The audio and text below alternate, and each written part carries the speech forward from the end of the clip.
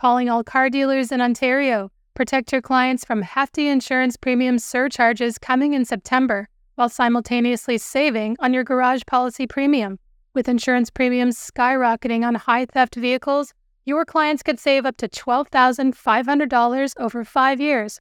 Increase your profits and enhance your savings with Invisitrack Locate. Hi, everyone, and welcome to the September 1st, 2023 episode of the Automotive News Canada Podcast. I'm your host, Greg Layson, the digital and mobile editor at Automotive News Canada. Since we're heading into the long weekend and we're on the heels of Unifor picking Ford as its first bargaining partner this year, we thought we'd flash back 1 month to an episode on which our Toronto bureau chief, David Kennedy, set the table for contract talks between the union and the Detroit 3 automakers. So, wherever you are this last long weekend of the summer, enjoy this replay of the August 4th Automotive News Canada podcast. David, thanks for joining me on the podcast this week. Hi, Greg. Thanks for having me. Anytime, you know that. Let's start here with the nuts and bolts. When do these contracts expire, and are GM workers at CAMI, which usually bargains on a different schedule, included this round? And finally, how many members are affected at these plants when we're talking about the total union membership? Right. Well, in terms of contract expiry, up here in Canada, contracts for all Unifor members at GM, Stellantis, and Ford, with the exception of CAMI, which we can get to in a second, expire on September 18th. That's 4 days before UAW contracts expire down in the U.S. So obviously, we've got an interesting dynamic being set up between the two unions on both sides of the border this time.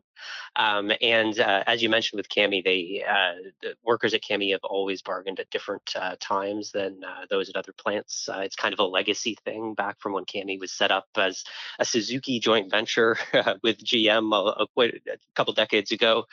So yeah, CAMI will bargain next year on a separate contract. But other than that, basically all 20,000 members of Unifor that are work at any of the big automakers, Detroit 3 automakers, will have contracts up this year. So that puts us at about 18,500 minus the 1,500 that work at CAMI. You touched on it. You said up here in Canada, you mentioned the UAW. Unifor and the United Auto Workers in the United States are bargaining at the same time for the first time in eons, it seems. What does that mean for the unions and the automakers? Right. I really think it's a wait and see. I don't think anybody really has a clear sense of what it's going to mean. It has been a long time. It was 1999 since this has happened. And obviously, Unifor didn't exist back in 1999. We had the CAW up here, the UAW down south. So I think the dynamic will be interesting. We'll see if it really matters. As I said off the bat there, the UAW contracts expire first. Unifor's contracts expire 4 days after. So, there might be a little bit more pressure on the UAW to get some of these deals done faster, or they'll be on strike. So we'll see what happens. I think initially there was some discussion with Unifor and the UAW about, coordination, as they call it, to try to work together to put the screws to the employers. That doesn't seem to have materialized. They basically the word coordination has dropped off, and it's been more, happy collaboration, so to speak, or conversations ongoing across the border. But it doesn't seem like they're going to be working together necessarily, which probably may help the automakers. It may not. We're going to have to wait and see. Well, that leads me right into my next question. What is the tone on each side of the border? I think the UAW is, quote unquote, preparing for war. Lana Payne, the head of Unifor, hasn't sounded that drastic yet. Can you contrast the two tones of the two unions on either side of the border? Yeah, well, you've got it right that, the new UAW president, Sean Fain, really has come out swinging. It seems like when it comes to these contract negotiations. He has described it as a war. He has basically said that, we need to fight our one true enemy, the employer, to get our members what they need, which, as much as elevated as the rhetoric is, it does at least put a tone to this, that the UAW really is preparing to, fight for everything they can here. We haven't heard the same from Unifor. Alana Payne has been a little bit more measured, not to say that she hasn't been pushing for, what Unifor's priorities are in this, that it basically, higher wages, pensions, and a few other things we can get to later. But essentially, the tone is different. And I think, she told me the other day that it's a different union. They take a different approach, and that's the way it's going to be. She appeared with Mark Stewart at the Brampton Assembly Plant, the COO of Stellantis, North America, I should say, a couple weeks ago, and it was a relatively chummy atmosphere. I would say that they had Mark Stewart and a couple other Stellantis leaders there, as well as, the bargaining team for Unifor. So a little bit of bargaining, I imagine, went on behind the scenes. And then, they walked the floor together, held a shared press conference. We haven't seen that from the UAW. The UAW has basically broke with tradition here. They're not shaking any hands ahead of time, as is tradition. Unifor will be. That's coming up next week, August 10th. So it's a really different atmosphere that they're setting up. And we'll see, whose approach pays off.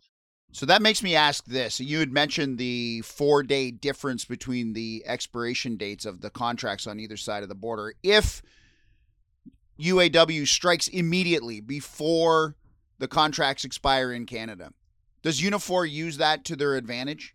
Or do they join them 4 days later and also strike, do you think? And I'm asking you to speculate and just based on what you've heard, read, seen, and interviewed, but what do you think? Yeah, I mean, the short answer is I don't know. My guess is that we won't see an immediate strike like that. That there'll be some, time will go by before this happens. But it's really uncertain. I know, certainly the speculation in the United States at the moment is that Stellantis will be the initial target of these talks. Whether or not that ends up being true is still up for grabs. But particularly when it comes to Stellantis, there's some serious issues, particularly around the Belvedere plant. That was idled and, is kind of on the chopping block here, that the UAW is really going to have to fight for. So we might see, that the tensions, I would say, are a little bit higher in the U.S., particularly around that one plant for Stellantis. Whereas Canada, there's things are a little bit more secure up here, more secure certainly than they have been in, 15, 20 years. So it's going to be interesting. I don't know exactly what will happen in terms of striking, but the dynamic is certainly interesting. We'll be right back after this short break. Due to the alarming rise in vehicle thefts, starting September 1st, 2023, Ontario drivers will face a brand new substantial surcharge to their already high insurance premiums to many of your top-selling models, and they need your help. IA Dealer Services has partnered exclusively with KYCS Global Inc. to offer dealerships across Canada the Invisatrack Locate Vehicle Recovery Program.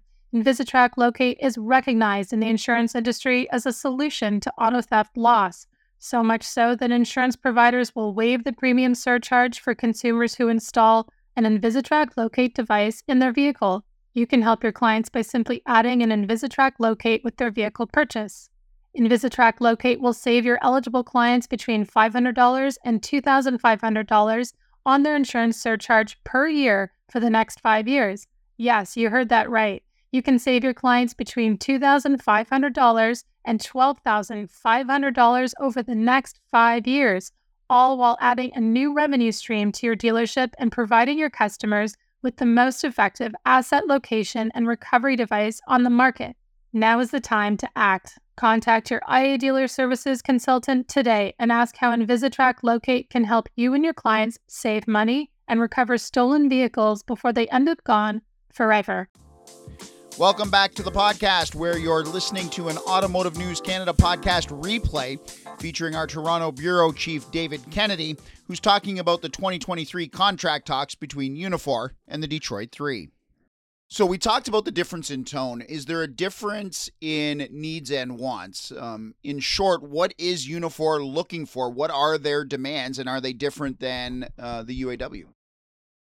Not drastically, I would say. I think the ask this year from Unifor, they sort of highlighted three priorities ahead of time, and that's better wages, improved pensions, and as short retooling times as they can possibly get from the automakers, as a lot of the plants up here transition to EVs. As we know, a lot of these plants are poised to shut down not too long from now for retooling periods. So Unifor is really going to be pushing to keep those timelines as short as possible to make sure workers, can continue earning over as long a period of time as they can, and keep the retooling times to 6 months, 9 months, as short as they can, essentially. And that's not going to change down south. They're going to be pushing for the same things. We all know inflation has really taken a bite out of workers' ability to spend over the last while, and I think that's really the rallying call here, is that inflation has really hurt workers. Profitability at these three automakers has risen considerably over the past few years. As we all know, inventory has been short, and automakers have been able to make a lot of money, essentially just on the back of dropping a lot of the incentives that they would normally have had to offer at dealerships. So when it comes to it, I think workers just want their slice, and they see this as a good opportunity to get it because of the profitability out there right now. We talked about the union's demands. You've covered comments from the automakers and had conversations with the automakers leading up to these negotiations. And I know they're usually guarded and quote, don't bargain in the media, but are you getting a sense of what the automakers want and how they're approaching negotiations? A little bit, I would say. So it's a little bit different for all the automakers, obviously, but uh, we're in very much of a different position than we normally have been over the last few rounds of bargaining. As I said, the Canadian auto sector all of a sudden looks very secure, which has not been the case over the last few rounds. Especially when you think back to the Oshawa GM plant closing. And then reopening. We haven't seen this sort of confidence in the sector in a really long time. So all of a sudden, we have the Brampton and Windsor assembly plants that are entirely secure. Brampton was on the cusp for a long time. We saw Ford has recommitted to Oakville. GM is, building trucks, very profitable trucks in Oshawa, just put in BrightDrop at Cami, and has recommitted to building EV motors in St. Catharines. So all of these plants all of a sudden have, if not product, a very certain future. So the one thing that automakers, or a few of the automakers, haven't committed fully to is the product themselves yet. So in Oakville, we know that they're going to EV. Ford hasn't come out and actually said what they're building, at least officially yet. Same goes for Stellantis in Brampton and Windsor. We don't really know exactly what's there yet. So we don't have those bargaining chips quite in place, because obviously the union's going to be wanting a vehicle that they see longevity in. Yeah, it's funny because I was going to ask you about that bargaining chip. Product is usually the bargaining chip that the automakers hold. And you mentioned it. We haven't really heard which vehicles specifically are going to be built in places like Oakville, Windsor, Brampton. But are you confident that a vehicle will be built, or many vehicles will be built in those locations? Or could the automaker pull the rug out from the union and still use it as a bargaining chip? At this point, it doesn't seem possible at all that the plug gets pulled on any of these plants. The money's been put in place, the government funding has been put in place, and it's just not feasible at this point. But I think there is probably some flexibility in what those vehicles can be. And as I said, Unifor is going to be vying for vehicles that they see a long-term future. Nobody wants a car that's built for 2 years, doesn't sell, and you end up 2 years later without a product, right? So that's going to be, I think, part of it. The other aspect that you get the sense of from the automakers that they're going to want is a lot of this electrification is expensive, and I think as much as Unifor is going to be pushing for higher wages, the automakers are going to be pushing back on that front at least a bit. Obviously, everybody seems, or all the automakers seem to recognize that life has got more expensive over the last few years, and they're going to recognize their members and pay them a bit more. But at the same time, uh, auto wages remain decent in Canada, right? Like, or above, what normal workers make for comparable work in manufacturing anyway. Most workers at the Detroit 3 in Canada start around $24 an hour and top out at 37 or so. So that's something that the employers can point to and say, look how much better these wages are than what would be comparable in other sectors in manufacturing. So it's one of those things that I think there's going to be some give and take, but the employers are going to be pushing back. We know contract talks officially start August 10th. There'll be the handshake like you mentioned, but typically Unifor picks a target automaker to set what's called the pattern bargaining for the other two contracts. So they bargain with one automaker and then they just take that template and go to the other two. Do we know yet or have a sense yet which automaker Unifor will bargain with first? I know you mentioned Stellantis maybe in the United States. Is it the same over here? Do we know who Unifor's targeting? I haven't got a good sense of that yet from Unifor at all. I obviously mentioned Stellantis in the US, and I wouldn't be surprised to see it go to Stellantis up here as well, especially when you see that Mark Stewart visit to Brampton with Lana Payne and the leadership team sort of having a pre-bargaining chat. Maybe there was some indication there that they're going to talk to Stellantis first and sort of line up with the UAW down in the US. But nobody's actually come out and said that at this point. So, your guess is kind of as good as mine on that front, that I just, they haven't been showing their hand on that one yet. I've been wrong the last two contract negotiations, so it's pointless to even ask me because I've picked the wrong one. And it's a 1 in 3 chance, and I'm 0 for 2 in the last two. So, yeah, it is a difficult task. Is there anything else that we need to know? Is there anything else that you're keeping your eye on or that maybe our listeners aren't familiar with or should be familiar with in terms of heading into these contract talks? The only thing I would probably add is just the dynamic has shifted since sort of from the status quo that we've seen over the last while. Obviously, up here in Canada, Jerry Dias was at the head of the union for years and years and years. There was he was seen as an experienced negotiator. Same thing down in the US, that the team was there and had been there for quite a long time, at least, on the leadership level at the UAW, that has more or less been cleared out at this point. So the dynamic's going to be different with two leaders who haven't been there before. Lana Payne, as we know, doesn't come from the auto sector. And Sean Fain down in the US obviously has a much different approach to it than we've seen from the UAW in recent years. So I would just look out for some changes, I guess I would say, that we might see a little bit of a different approach here to bargaining than we've seen in the past. David, you're doing a wonderful job covering this for our listeners. We have your latest piece that breaks down all the automakers on our website, automotivenews.ca. You mentioned Jerry Dias. There's also a commentary piece by the former Unifor president on our website as well. So all the coverage is there. You're doing a terrific job. Thanks for joining me on the podcast this week. Thanks a lot for having me, Greg. You've been listening to a replay of the August 4th Automotive News Canada podcast. And once again, I'd like to thank David for his insight. If you'd like to be a guest on the show, have a suggestion, or simply want to comment, email me at glayson@autonews.com. And remember, you can listen to all our previous podcasts on Spotify, iTunes, and Google Play, or on our website, automotivenews.ca. Just click the podcast tab at the top of the homepage.